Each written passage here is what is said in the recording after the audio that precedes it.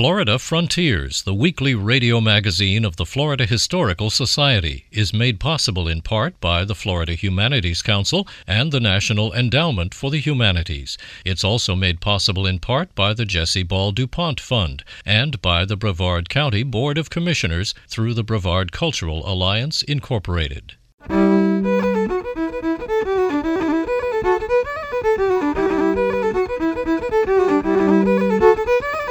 This is Florida Frontiers, the weekly radio magazine of the Florida Historical Society, on the web at myfloridahistory.org.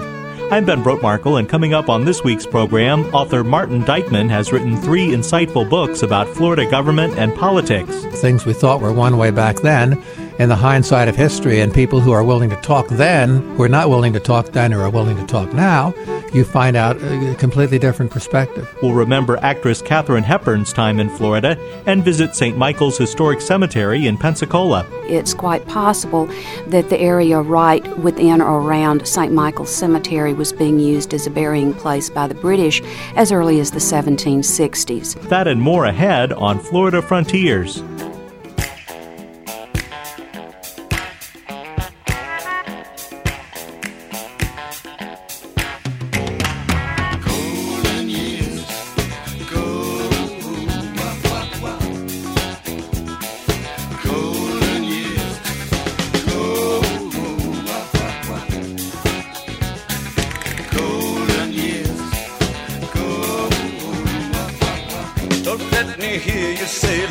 Taking you nowhere. Angel, come up, baby. Look at that sky, life's begun. Nights are warm and the days are young. Come up, baby.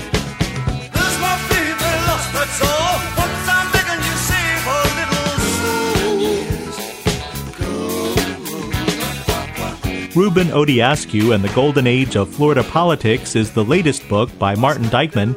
His other books are Floridian of His Century, The Courage of Governor Leroy Collins, and A Most Disorderly Court, Scandal and Reform in the Florida Judiciary.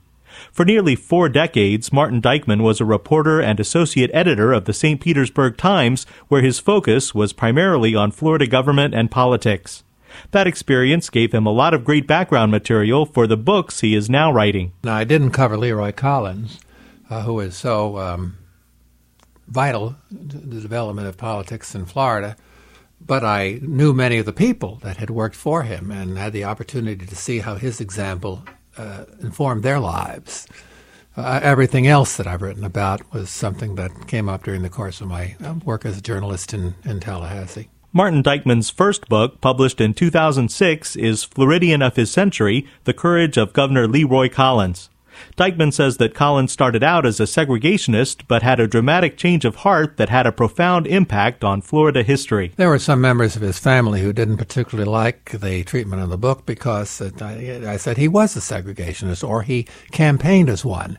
Now, you never know what's in a person's heart, but it's important to remember he was a child of his times, brought up in the Deep South, in Tallahassee at that time was the Deep South, and it was never... he was never that kind of segregationist to put on a white sheet and went out and hurt people. He was horrified by that thing. In fact, he passed one of the first bills to unmask the Ku Klux Klan. But he was never prepared to challenge segregation per se until he became governor and had to realize that the world was changing and he needed to change with it. Many Southern politicians did not make that transition nearly as quickly or as gracefully as he did. But in the span of a mere 10 years, he went from saying segregation is our way of life and our law, and I will do everything I can to preserve it, to declaring that civil rights is the most important issue of our time. 10 years. That's quite a rapid evolution. Governor Collins really helped to usher in the new era of civil rights, and not just in Florida, thanks to President Lyndon Johnson. He was the founding director of the Community Relations Service, and until I did this research and listened to the Johnson tapes, which were not available earlier, I did not know, nor did anybody in his family know, that he had not been Johnson's first choice for a job that everyone else knew would destroy his political career. And I think he knew it too, but he said he was too much of a patriot to turn it down. To be seen working in the field of civil rights, even in the position of a mediator, and that's what his job was hardly the way to win an election in a state that was still trying to shed its Southern segregationist Confederate history. In fact, when Johnson was talking about that with George Smathers, a person who was afraid that Collins might run against him, they shared a laugh over the fact that it wouldn't be too good for Collins' future political career. Now, he might have survived it had the job not taken him to Selma, where after the march was already underway, he went to the marchers to negotiate their peaceful entrance into the capital of Montgomery. In order to do that, he had to talk to them. They were already marching down the road. So Collins got out of his car, walked with the marchers for about a mile where he was talking with Martin Luther King. A cameraman took a picture of that and it appeared in all the Florida newspapers that same day. When Collins got home to the airport in Tallahassee that night, he called his wife and said, "There's no taxi here. Can you come and get me?" She said, "Well, no, I can't. The house is full of sleeping grandchildren." I said, "Well, I can't get a cab. How am I going to get home?" "Well," she said, "you might as well march." She was upset. And Collins himself told the story many times, sort of ruefully, after a while with a little bit of a smile. But I think that hurt him terribly when he ran for the U.S. Senate in Florida in 1968. That picture was everywhere. Martin Dyckman's second book, published in 2008, is A Most Disorderly Court, Scandal and Reform in the Florida Judiciary. Dyckman was one of the primary reporters to expose the horrible behavior of Florida's Supreme Court in the 1970s.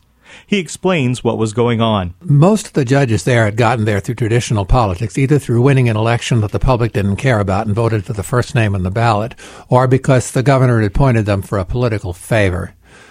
And their ethics were the kind of ethics you might hope not to see in a judge, and it's bad enough when you see them in elected politicians. In one case, he'd barely gotten to Tallahassee when he tried to fix a case for a campaign supporter pending before a circuit court in North Florida. Another judge actually tried to fix a case for some campaign supporters, and that was a criminal case. And when he couldn't persuade the District Court of Appeal to overturn the conviction, he took part in overturning it himself. I reported in that man's case that he had taken a $10,000 bribe in small bills dumped in his desk in the Supreme Court building. Those two justices resigned. A third justice was supposed to write the opinion in a major case affecting how utilities would be treated, the corporate tax would be treated for rate-making purposes. He was having trouble writing it, so he was playing golf with an attorney, an old friend who happened to be an attorney for one of the companies affected by the suit. Should not have been talking about the case with him at all, and probably should not even have been playing golf with him. But they not only talked about the case, but it was agreed that the lawyer would write what amounted to be a proposed opinion for the court, the other side knowing nothing about this. The justice finally got cold feet when his law clerk found the document and said, "What the blankety blank is this?" And he went in the men's room with the clerk and decided to get rid of the incriminating evidence by tearing it up into strips and flushing it down the toilet. But another justice also had a copy of it. He didn't know that. The other justice used it to write an opinion. When the law clerk saw that, they blew the whistle. It all got out to the press, mostly through me. Finally, there was a big investigation. Two of the justices involved in all these things had to resign. The third one, the golf-playing justice, was let off on his promise to take a mental exam that the legislative committee assumed would get him retired for disability. He passed it instead and spent the rest of his career boasting that he was the only justice who could prove his sanity. When Martin Dyckman's book about the Florida Supreme Court was published, lawyers and judges who had graduated from Florida law schools in the last 3 decades were stunned that they had never been told about the scandals Dyckman uncovered in the 1970s. Dyckman says he is very concerned about the short institutional memory in our state. That's probably the worst thing in Florida right now. Term limits, one of the 4 worst mistakes Florida voters ever made, have made a legislature a ship of fools because nobody has any memory of what went before.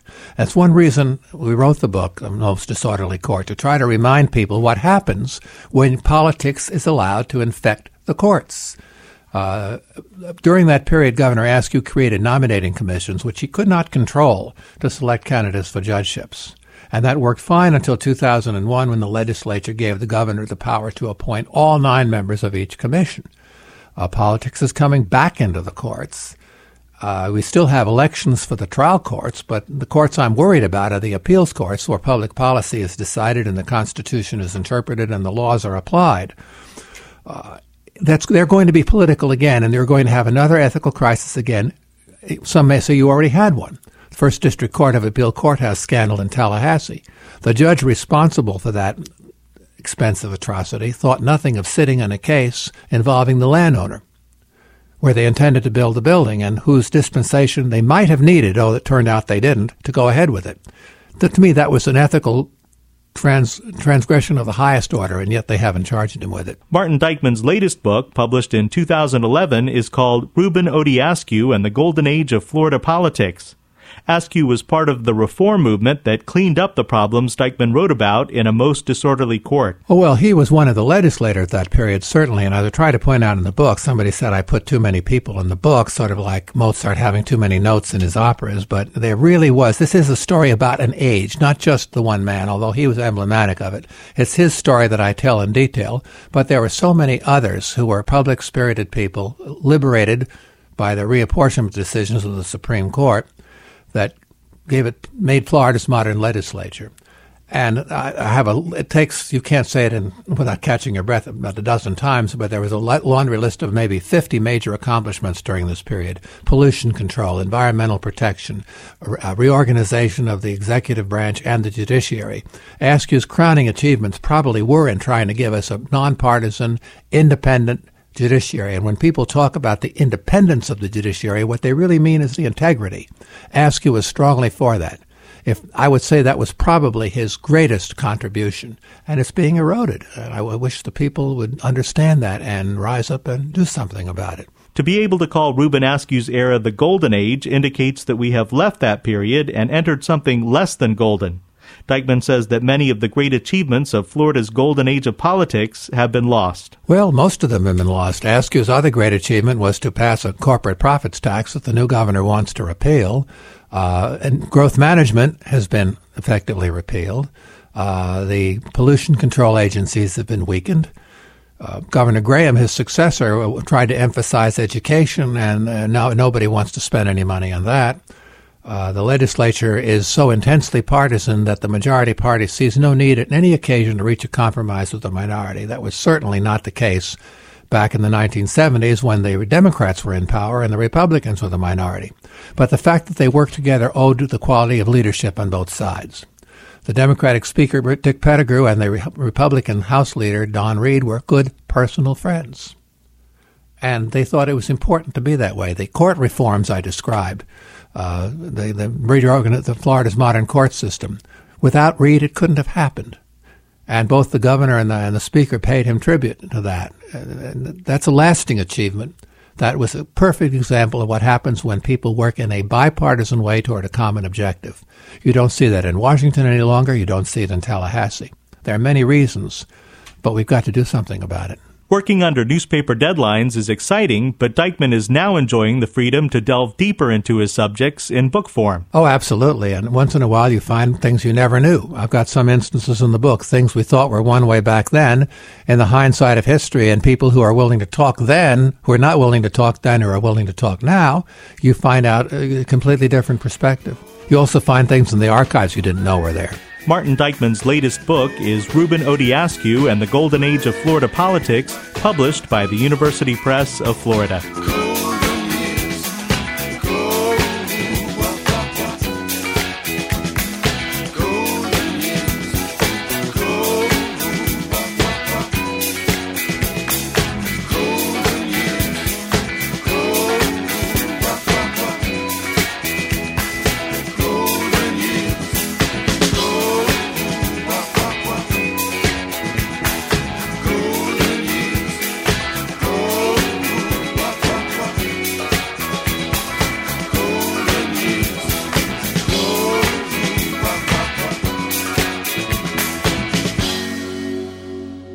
This is Florida Frontiers, the weekly radio magazine of the Florida Historical Society. I'm Ben Brotemarkle.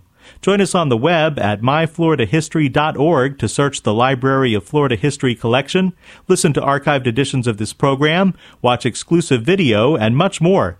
While you're there, click on the Join Now button to become a member of the Florida Historical Society. You'll receive our newsletter, the Society Report, and our journal, the Florida Historical Quarterly. That's myfloridahistory.org. In 1513, Spanish explorer Juan Ponce de Leon landed on Florida's shore, beginning a cultural relationship between Spain and Florida that will be commemorated throughout the state on its 500th anniversary in 2013. This moment in Florida history features Bonnie McEwen, Director of Archaeology at Mission San Luis, Tallahassee. The history of Spanish Florida is filled with accounts of intrigue and sometimes tragedy. One day at Mission San Luis, near present-day Tallahassee, the wife of the deputy governor told an Appalachian Indian woman to collect chestnuts for her. The woman asked not to go, saying her young daughter had an infirmity and required constant attention.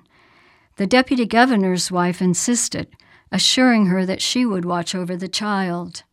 When the Appalachian woman returned a few hours later, her daughter was nowhere to be found. Later, the child was discovered drowned in a nearby spring. It is unknown if the little girl wandered off on her own, if she was sent to collect water and had an accident, or if something more sinister took place. Regardless, the death of a child is no less heartbreaking today than it was then, 300 years ago. Bonnie McEwen is Director of Archaeology at Mission San Luis, Tallahassee. This moment in Florida history was created and produced by the Florida Humanities Council with funds from the Florida Department of State Division of Cultural Affairs, commemorating 500 years of Spanish history and culture in Florida. This is Florida Frontiers, the weekly radio magazine of the Florida Historical Society. The United States of America presents the Victory Theater.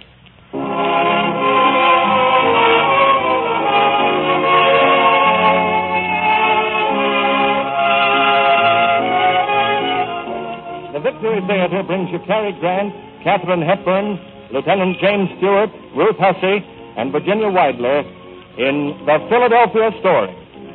Ladies and gentlemen, speaking for the United States government, Mr. Cecil B. DeMille.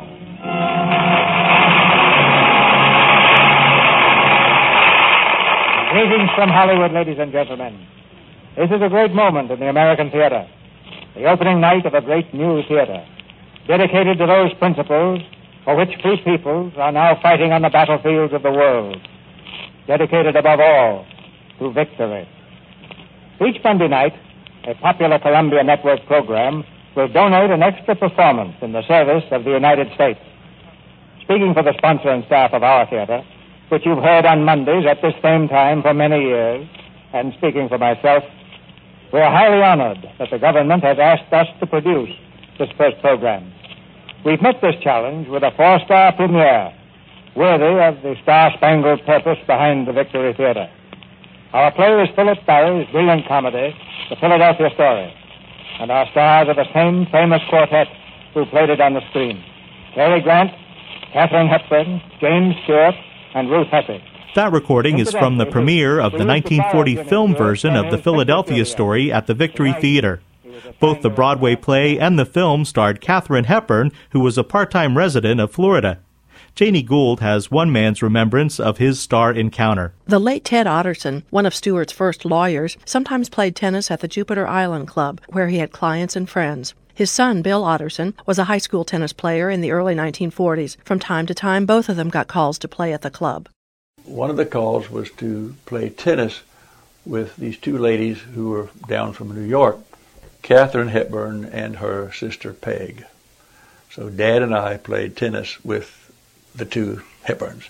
How did you feel when you knew you were going to play with them, with Katharine Hepburn? Well, very excited. I was a senior in high school. I don't care. I've been 50 years old. I've still been big.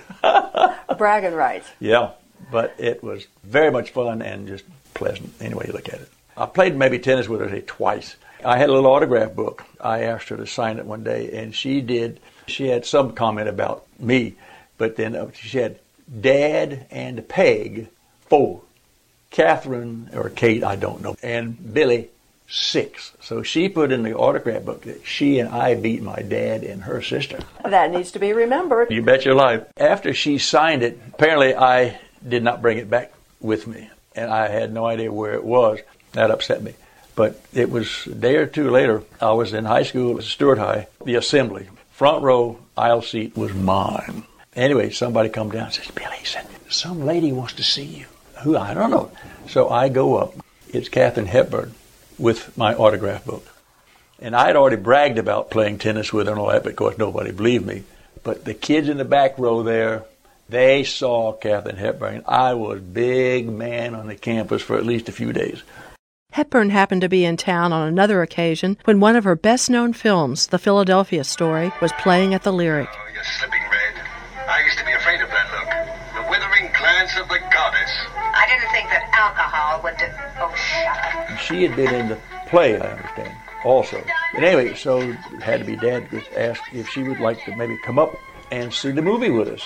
And we did, in the balcony of the Lyric Theater. My mother, my dad, Katharine, and my sister, Rosalie, and I were there. But as you might guess, we were really whispering and talking and giggling a little more than we should have. And people became more and more agitated with us because they were trying to see the movie. Somebody finally came down to let, please, quiet down, and either that person noticed or my dad said, wait, this is Miss Hepburn explaining things to her. There wasn't a soul sitting in the balcony that were not right around us. But she would describe little thing after little thing after little thing. It happened either in the stage play, and it was funny, and they left it in, put it in the movie. In this one scene, a horse had to step on a magazine. It's just, horses don't step on magazines.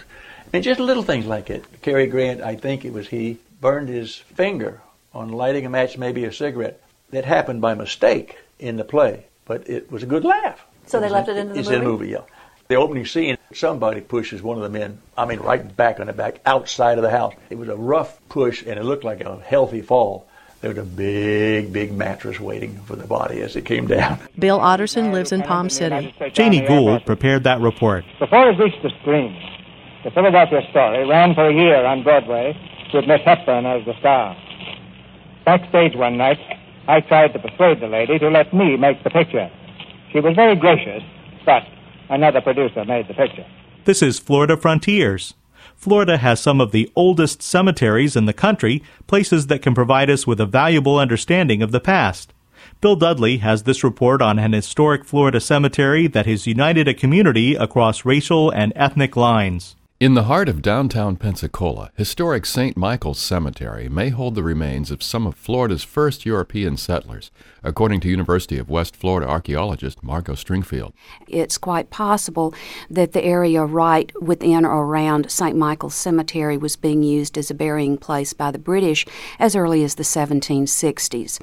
The oldest marked grave in the cemetery dates to 1811, and we do have a good bit of archival research that ties it into Pensacola's second Spanish period, which began in the 1780s. Stringfield is principal investigator for the St. Michael's Cemetery Restoration Project.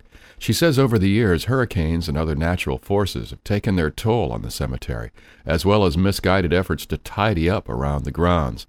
But ironically, the single most destructive event in recent history may also have been one of the most beneficial for St. Michael's long-term preservation. Well, in the spring of '99, we had a particularly violent episode of vandalism in St. Michael's Cemetery, and it really drew people's attention. It really galvanized our community, and people stepped forward. Community groups, individuals just came forward and said, what can we do to help? And so we have had a wonderful outpouring of public response. Beginning last year, the university spearheaded a broad-based initiative involving the city's preservation board, private industry, schools, even local theater groups, all to inform the public of the challenges facing St. Michael's, as well as why we should preserve sites like this around the state. The history of the cemetery and how it developed is usually also indicative of how the community around it developed. The markers themselves can tell us status of the people, their religion, their ethnic background. It can give us clues about epidemics that have moved through the area, aging populations, all types of information. Sharon Thompson, founder and head of the Center for Historic Cemeteries Preservation, says today's cemeteries are the product of some 2 centuries of evolution. Most American burial traditions that we see now had their root in medieval Europe. 300 years ago, most of the burying places were associated with churches. People of high rank were buried sometimes in the floor of the church or in caverns beneath the church, outside the church in the yard. And as the graveyard got more and more crowded with corpses, the graves would be reused, and in many cases the sanitary conditions were abominable. The late 1700s saw a movement away from the church and eventually out of the town itself. 19th century cemeteries became greener and more friendly, paving the way for the professionally managed lawns and memorial gardens of 20th century America. The cemeteries were on large tracts of land outside of the urban area. They were often landscaped beautifully with different types of trees and patterns of paths and lakes and ponds and statuary that made the cemetery more like a park. All this reflects modern America's trend away from personal contact with the dead. It used to be that when people died, the family and the community washed the body, dug the grave, did the funeral, and as the funeral process became more secular, more professional, that led to the rise of these types of cemeteries. Meanwhile, Florida has been one of the first states in the nation to recognize the importance of its historic cemeteries, funding efforts to preserve sites in Key West, St. Augustine, Tallahassee, as well as St. Michael's. And this is what you would see off of the radar from that area. These are 3 contiguous lines, spaced 1 meter apart. At a well-attended public meeting, townspeople learn how UWF archaeologists are working with NASA scientists using ground-penetrating radar to develop a GIS, or Geographic Information System, to map the location of everything above and below ground. We have also tied this to a database of tombstone information, and this is going to be available to the public. So in essence, you'll be able to take a virtual tour of the cemetery, click onto any name or any tombstone, and be able to pull up all of the information that we have about that tombstone. Margot Stringfield says a cemetery like St. Michael's is reflective both of a culture and a society. If you look in St. Michael's Cemetery, you would see a cross-section of the very diverse population that made up the founding of our city and was very instrumental in how Pensacola was formed. You see not only a real vivid picture of the people that were in Pensacola, but also the events that affected them. We see a wonderful example of the people that came to Pensacola from all over the world to make their lives here on the Gulf Coast frontier. I'm Bill Dudley. With funding from the Florida Department of State Division of Cultural Affairs, this report was produced by the Florida Humanities Council. You've been listening to Florida Frontiers, the weekly radio magazine of the Florida Historical Society. Please join us again next week right here, and until then, visit us on the web at myfloridahistory.org. Like us on Facebook at Florida Historical Society to get all the latest updates. Have a great week. I'm Ben Brotemarkle.